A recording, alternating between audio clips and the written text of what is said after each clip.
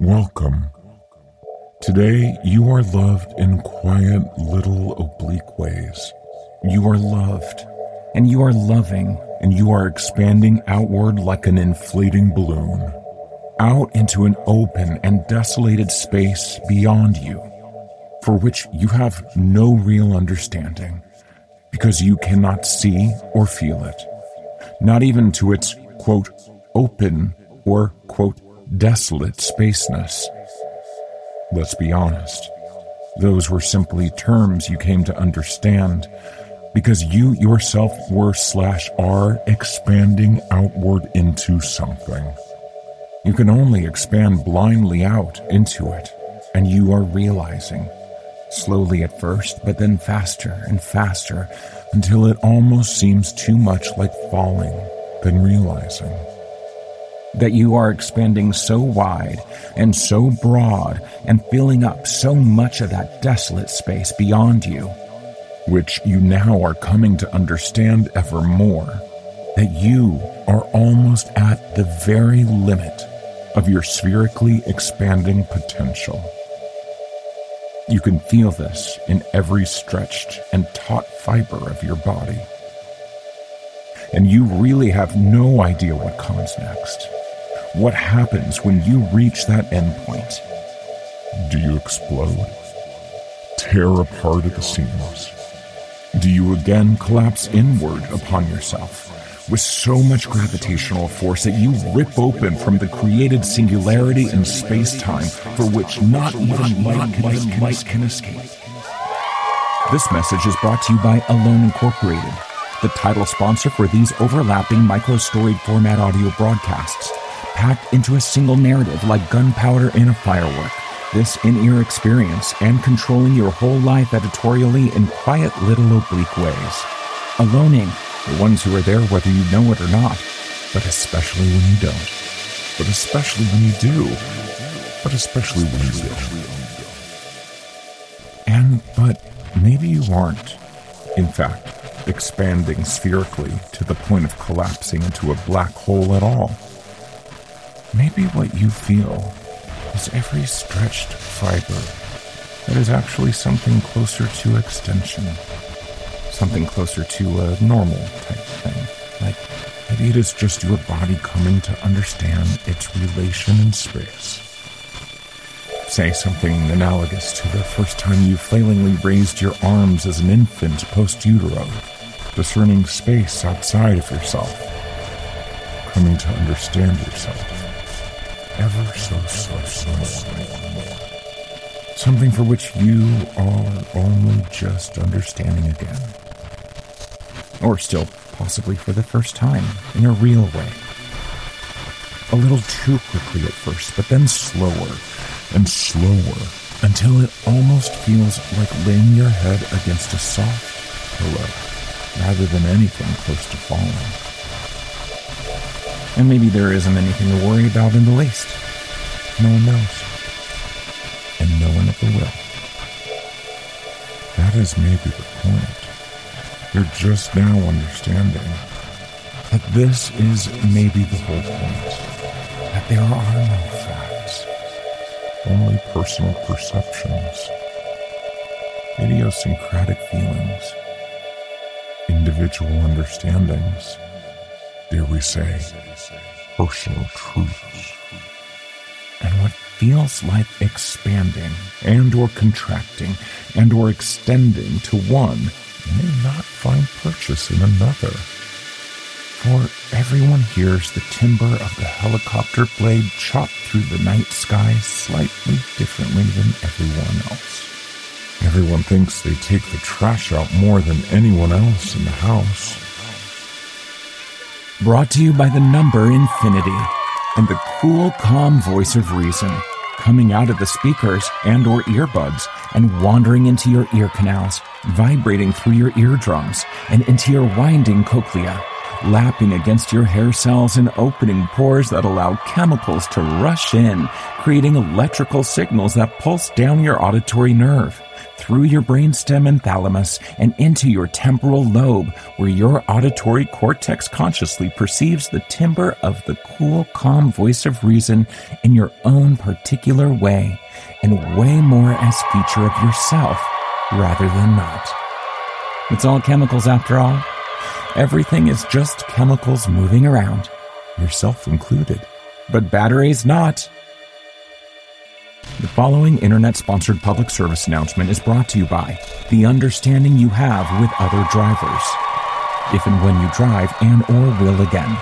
Vis-a-vis staying in your own lane. Remember, lanes are observer relative and yet not a figment of your imagination. No matter how funny they seem, they are, however, a prearranged agreement upon a basic set of facts within our specific social structure, rather than there being anything intrinsic in the paintiness or lininess of a marking upon a road. And by roads. Roads. They definitely do exist, regardless of any social fact acquaintance or personal internal awareness. Roads. Roads. They are observer independent like we think you are.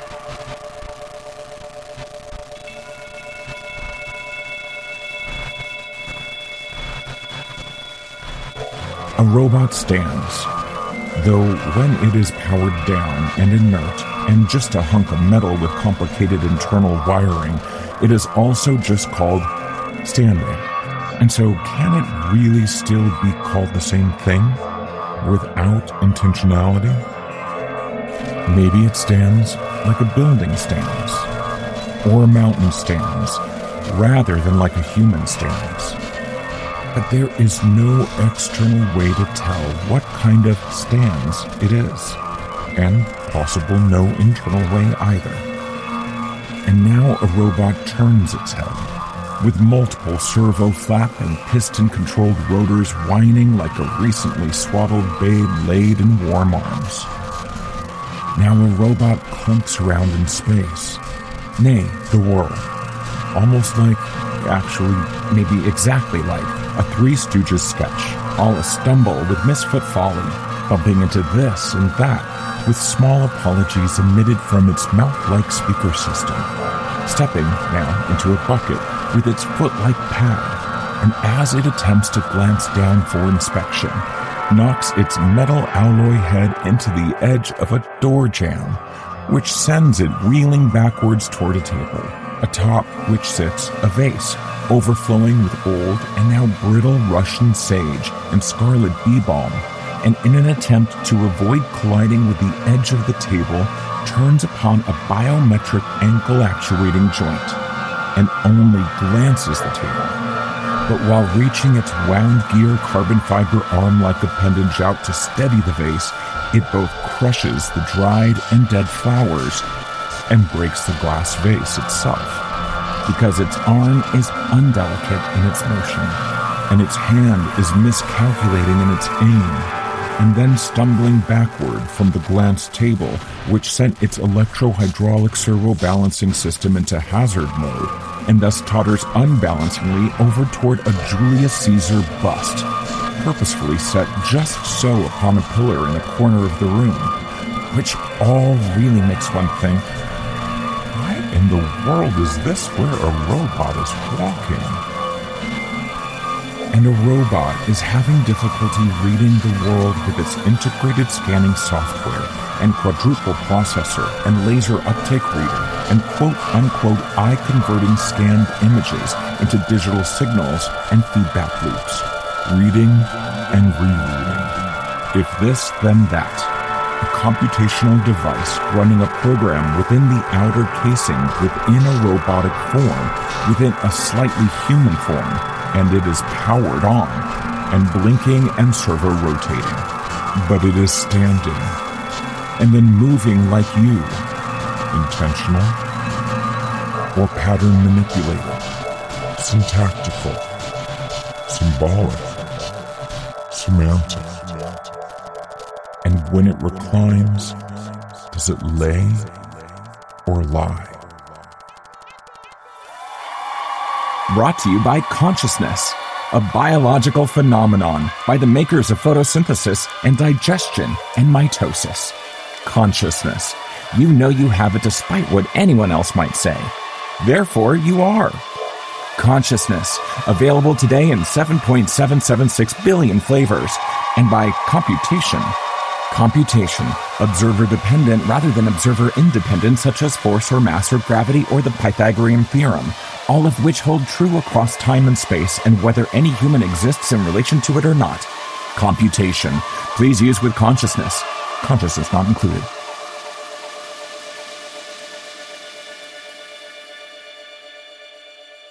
A woman that stands in a field of swaying feather-pink pampas grass, and who is looking up at the evening sky and remembering other evening skies she has seen standing right there in that field. Maybe even remembering every evening sky she has seen, all folded into one amalgamated mise-en-scène. So no specific evening sky stands out from any other. Feels it, the feather-pink pampas grass, ascribing narcotically soft arcs in the wind, gentle-born as it bows. The dense tussocks of arching green leaves stroke her bare legs. She feels the downy tickle with a soothing, warm, nostalgic glow. And somewhere else, a man tromps with purpose through a different field of swaying feather-pink pampas grass, and who is biting his bottom lip to the point of pain, and remembering all the reasons that for which the pain is now both welcome and yet nearly unfelt. Recounting actual recent conversations in his mind, in fact, which begin exactly as they occurred in reality, but then quickly diverge into what he should have or ought to have said in response, followed by the other's hypothetical responses in reply, splintering into infinite imagined realities. Feels it, the feather-pink pampas grass, ascribingly hasty, harsh quarter circles under his feet, abject born, as each folds down to the ground, etching a path behind a bent and broken leaf. The dense feathery plumes of nodding panicles stroke his bare legs, and he feels the rasping itch with a sobering, cold, conjured insistence. Everybody is going through something all of the time. Brought to you by Life, the makers of the extreme ups and downs, both of which will make you want to cry. And that sponsored message was brought to you by Today, the last day of your life. Up till this point anyhow, today. What can it do for you? Or to you? And by Science, the discoverer of your specific, highly individualistic genome structure forming your particular morphology. Bodies. Can't live with them. Can't live without them. Try as you may, and that's a fact you can take to the bank. The body bank. Someday, that is. And by spheres of socially determined representation, wherein real-world capital is transmogrified into almost anything you can output, as long as you can persuade other people to agree upon its imagined value, thus making it a real value. Get into one today. Flights of fancy abound. And the next time in the Alone EU, Part 2 of 3 in this protracted fragment.